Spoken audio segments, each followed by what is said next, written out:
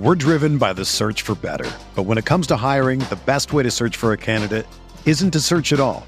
Don't search, match with Indeed. Indeed is your matching and hiring platform with over 350 million global monthly visitors, according to Indeed data, and a matching engine that helps you find quality candidates fast. Ditch the busy work. Use Indeed for scheduling, screening, and messaging so you can connect with candidates faster. Leveraging over 140 million qualifications and preferences every day, Indeed's matching engine is constantly learning from your preferences, so the more you use Indeed, the better it gets. Join more than 3.5 million businesses worldwide that use Indeed to hire great talent fast. And listeners of this show will get a $75 sponsored job credit to get your jobs more visibility at Indeed.com/Blue Wire. Just go to Indeed.com/Blue Wire right now and support our show by saying that you heard about Indeed on this podcast. That's Indeed.com/Blue Wire. Terms and conditions apply. Need to hire? You need Indeed. Support for this podcast comes from Frito-Lay and the 2023 Snack Bracket Championship. The Frito-Lay Snack-It Challenge is underway, and fans are voting on their favorite snacks to crown champion. We're talking about prime-time matchups between the best 64 snacks in the land. Will Ruffles Ridges reign supreme? Can Doritos defend their dynasty? Or will Smart Food use their smarts for a surprise upset? Only you can decide. Get in on all the action for a chance to win up to $1,000 or a year's worth of snacks. Let your snacks be heard. Just go to fritolaysnacket.sbnation.com to vote and enter for a chance to win. No purchase necessary. Sweepstakes ends April 3rd, 2023. Void where prohibited. Year's worth of snacks awarded in the form of 52 coupons, each good for one bag of chips. See official rules at fritolaysnacket.sbnation.com.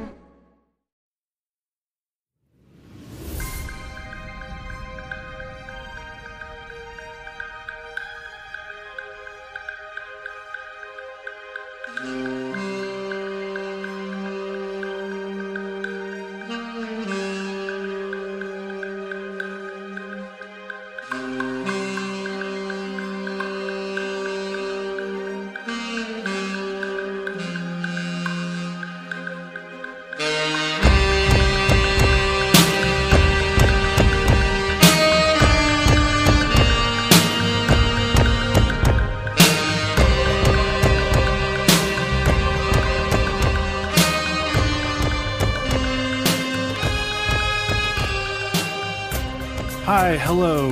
It is Josh Bowe, one of the many editors over at MavsMoneyball.com, coming to you with another edition of Mavs Moneyball After Dark.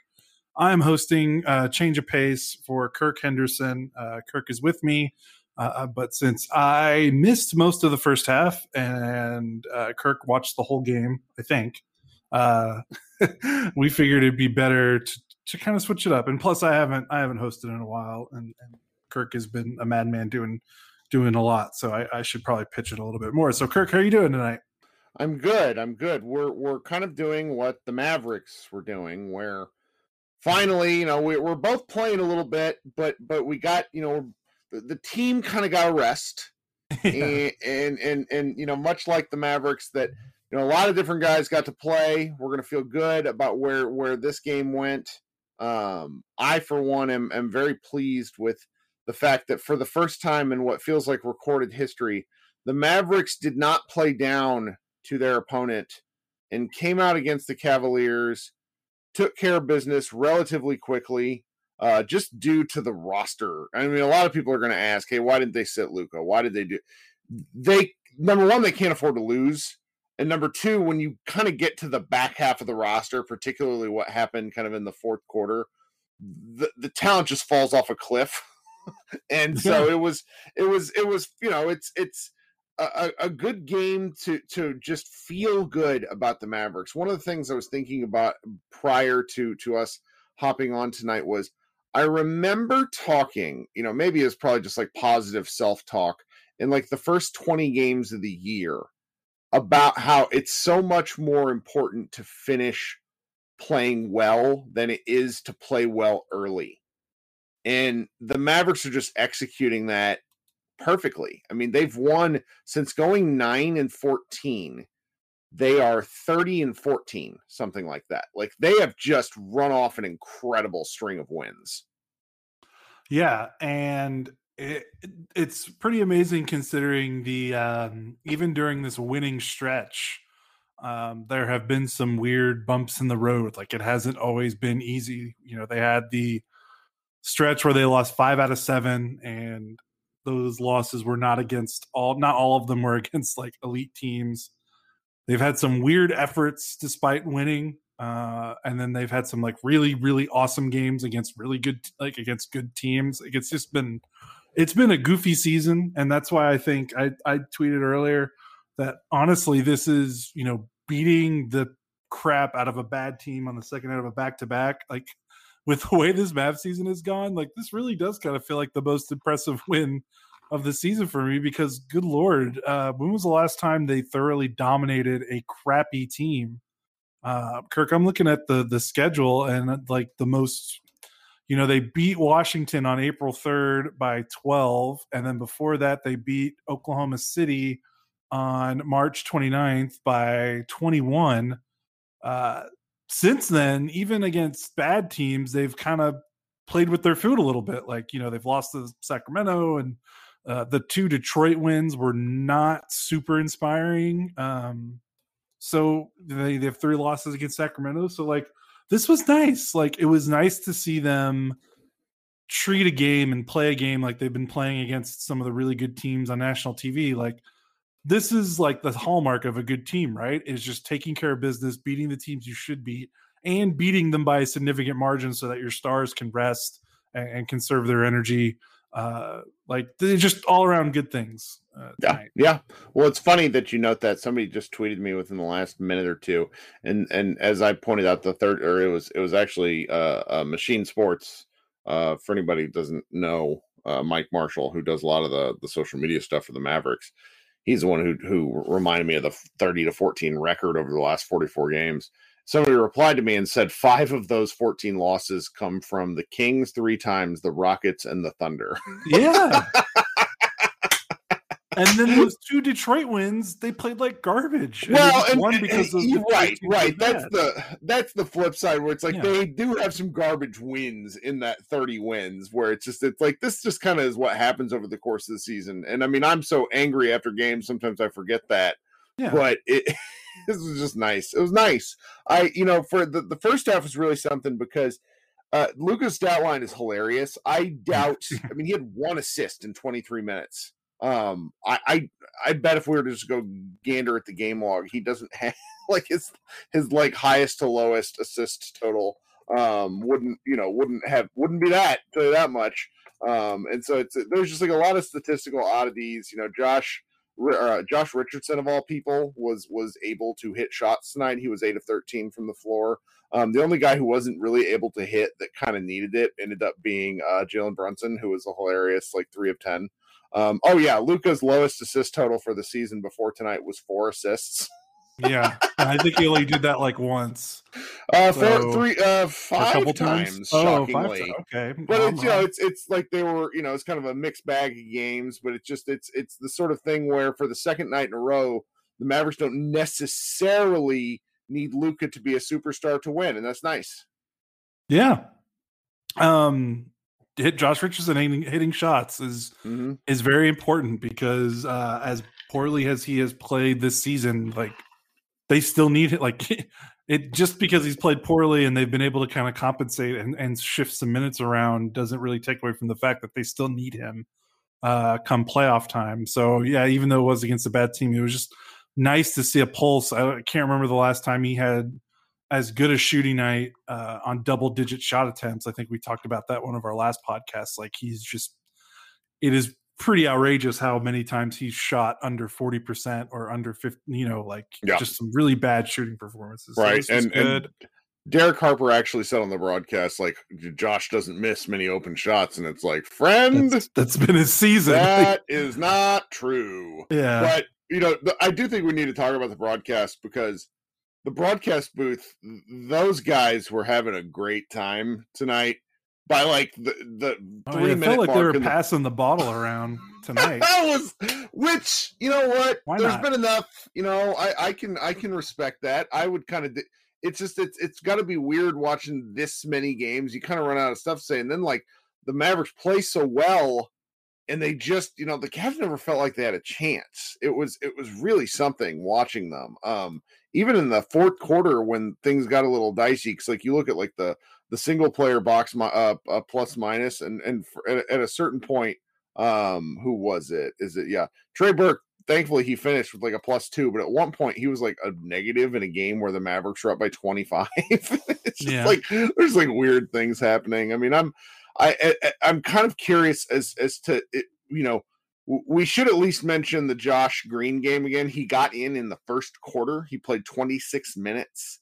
He had 5 rebounds, and Hank, a video guy from Mavs Moneyball, does a lot of his own stuff. Panda Hank 41 on YouTube mentioned that he likes watching Green track down long rebounds, which have been a problem for the Mavericks. And I don't know, Green's basketball instincts are so weird, but he does have a nose for the ball. Like that seems to be just kind of a sports thing where he goes to where the ball is.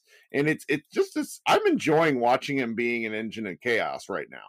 Yeah, it's exactly what they needed from someone on their bench with the way the rest of the guys kind of play. Like just like I don't know, I'm gonna probably be a broken record with him, but he's the most athletic player on the roster, and it's not even close. Like you might say Willie Cauley-Stein, but I would argue that Green, just from a pure athletic standpoint, is tops on the roster, and you could just tell when he's on the floor and when he is kind of playing within himself in terms of not putting up really weird garbage floaters like he seemed to want to do his first, in the first half of the season, when he's kind of just focusing on what he can do really well right now. It makes a world of difference, and it makes a world of difference when he's playing with veterans and not playing with Boban or, the rest of the end of bench guys in garbage time. Like playing next to Luka, I think really helps him. I've said it before, but playing next to guys that can kind of cover paper over his weaknesses, like he doesn't need to be the best shooter. He doesn't need to create. Like you just be on the floor and just you focus that ball of energy in positive ways on the boards, on the defensive end. Like it's just been fun. It is really weird. Like he's a really strange player from the sense that like you would think a player like him would struggle. Like he obviously does well with, athletic plays and making defensive plays, steals, getting rebounds, that kind of thing. But like he obviously has some feel for the game, as we've seen all season, like when he makes these like good passes. But then like the rest of his, like you would think, okay, well, if he's got that, which is usually hard for rookies, especially guys like him and his kind of role archetype, you'd be like, oh, well, what about his offense? Like the rest of his offense? It's like, no, it's not. It's not there. It's just strange. Like I haven't seen a rookie like him that's like seemingly more polished than he should be in some areas, like his passing and his vision and his kind of offensive feel. But then like he's made like 4 out of 25 threes or whatever. Like it's just, it's strange, but I'm glad that the Mavericks are getting him into games, getting him minutes, because that doesn't improve until he plays more. Well, I gotta be honest, I never really paid much attention to Josh Green, even in the post-draft stuff. And I know Mike Tad was on our staff at some point, was maybe gonna, if he was able to get to games, maybe talk to Josh about his Australian League football stuff. And that's one thing I'm curious about long-term is because it seems like he was a late in life basketball player. I'm curious how other sports influenced how he plays, because, and I've just been thinking about this. The Ringer University has this, they have this podcast where they kind of talk about developmental players and guys who are figuring things out. And J. Kyle Mann was talking about how just sort of the homogeny of American basketball players and what that can mean, moving forward for guys that are like very niche in how they play. And, just a guy who plays hard and goes at the ball. Like the Mavericks are populated by so many guys who are skilled, but just the fact that no one except for Dwight Powell really plays like that, where they just kind of relentlessly attack at all times, even if it's like almost uncontrolled.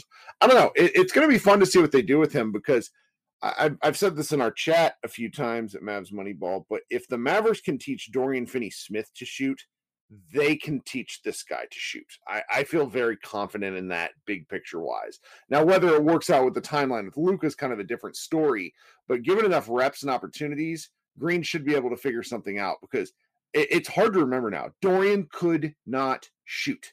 Shooting from him was a horrifying experience, not unlike watching Josh Green, and he's figured it out. Yeah, and then the devil's advocate is Dorian played about 180 something games in his first 3 seasons in Dallas, and he got a lot of minutes. He got a lot of reps. He played a lot on a lot of teams that did not necessarily care about winning, so they did not care that he played and shot the ball a lot. And Green is not going to get that. Like, pure and simple, he is not going to, he's only played however many games he's played, however many minutes he's played this season. Next season, depending on what the Mavericks do, you got to imagine it's going to be another, uphill fight for him to carve out rotation minutes, unless, the offseason is a total disaster. So he is behind the 8 ball in terms Dorian had the time. The Mavericks invested the time in him.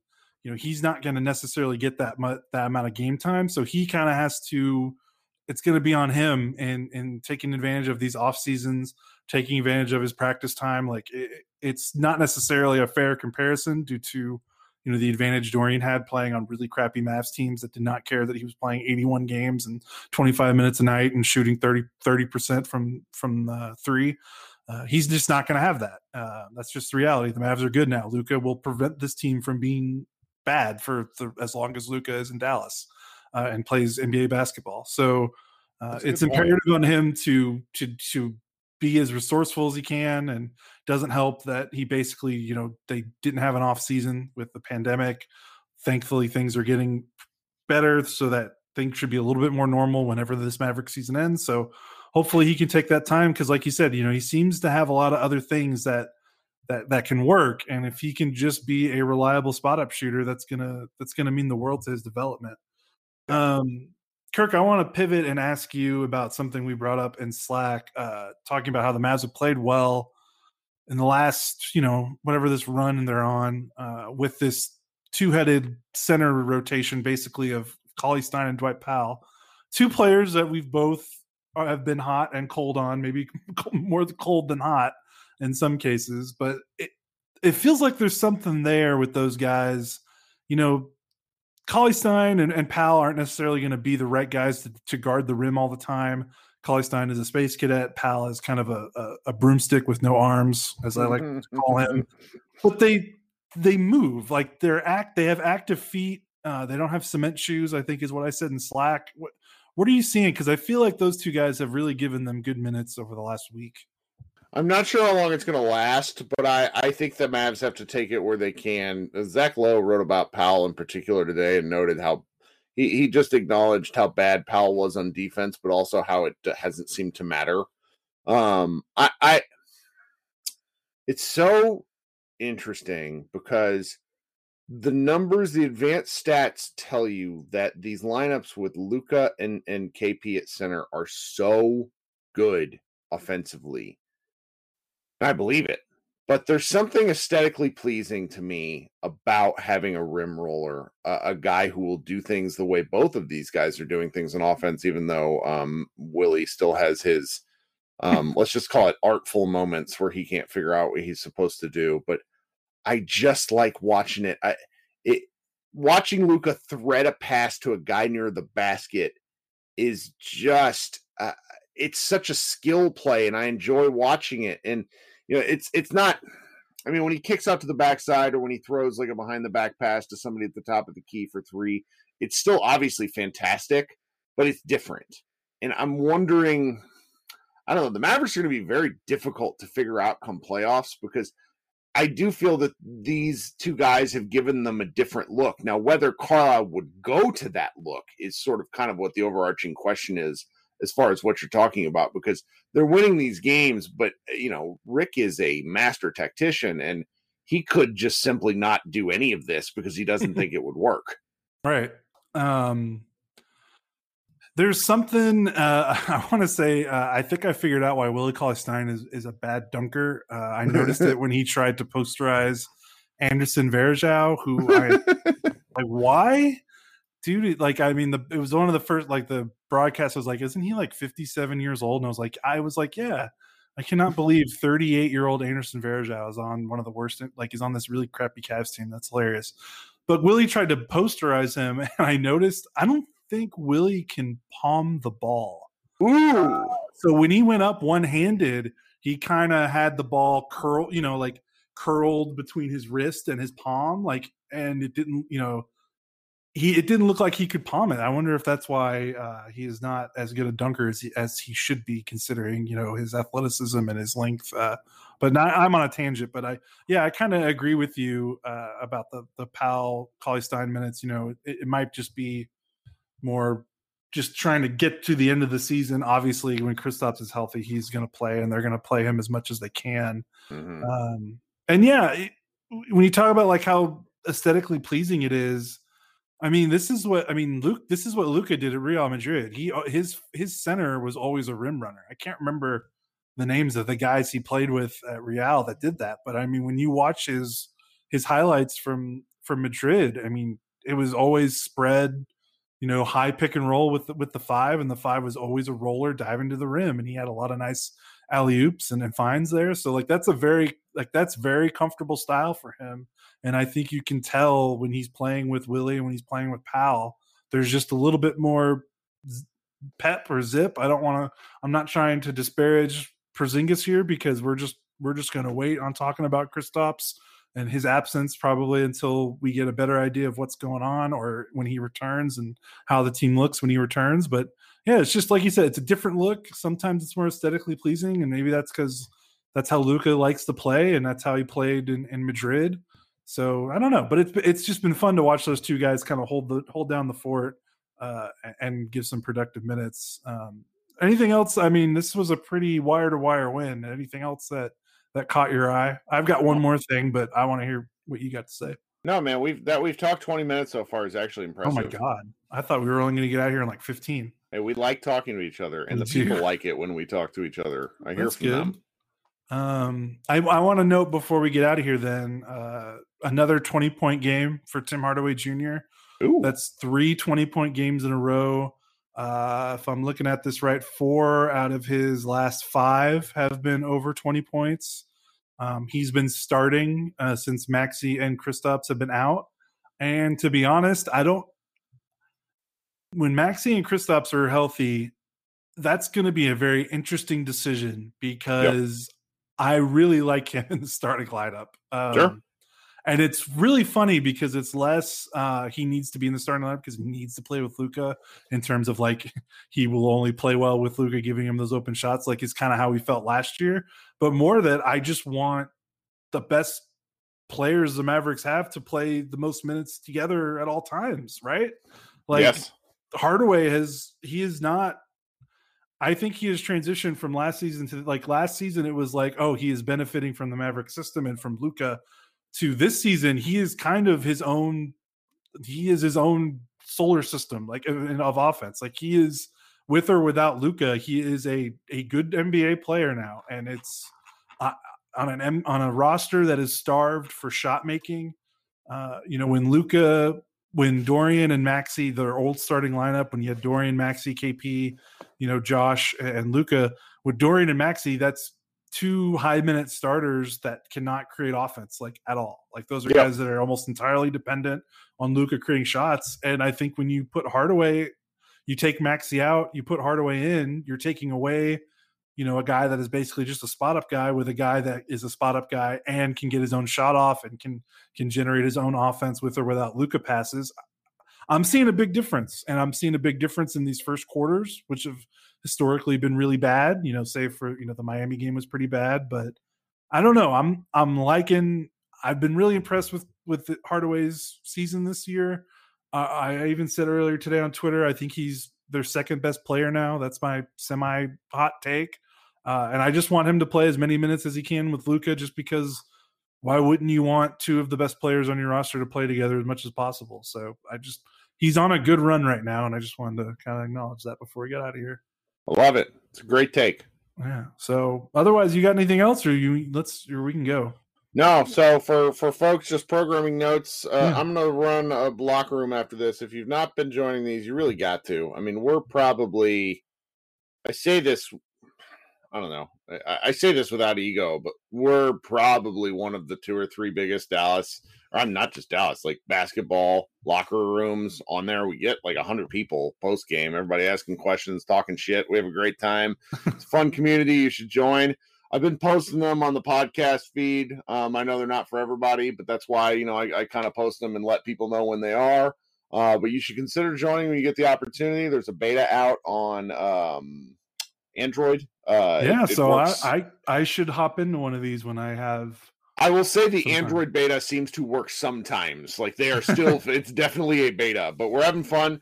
That podcast version, if you're getting this and you're hearing it on Saturday morning, I'm going to put this up Saturday afternoon. And then Josh and I will probably be back Sunday night because the Mavs play the Cavs again for an earlier game. At least I hope so. I've not looked. I have it up. They play at 6 p.m. Central Time. That's what I'm talking about.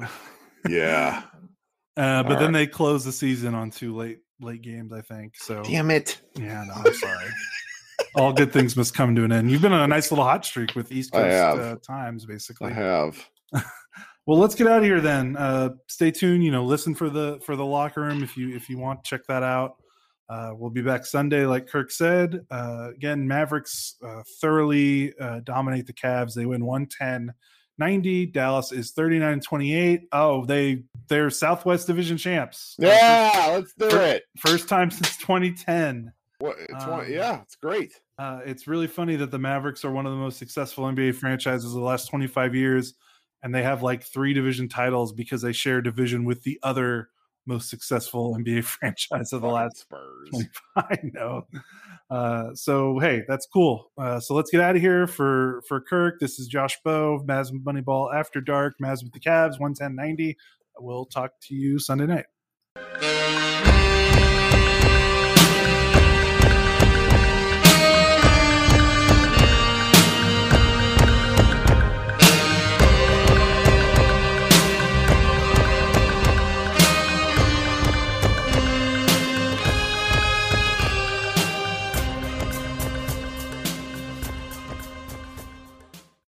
Today's episode is brought to you by Cars.com.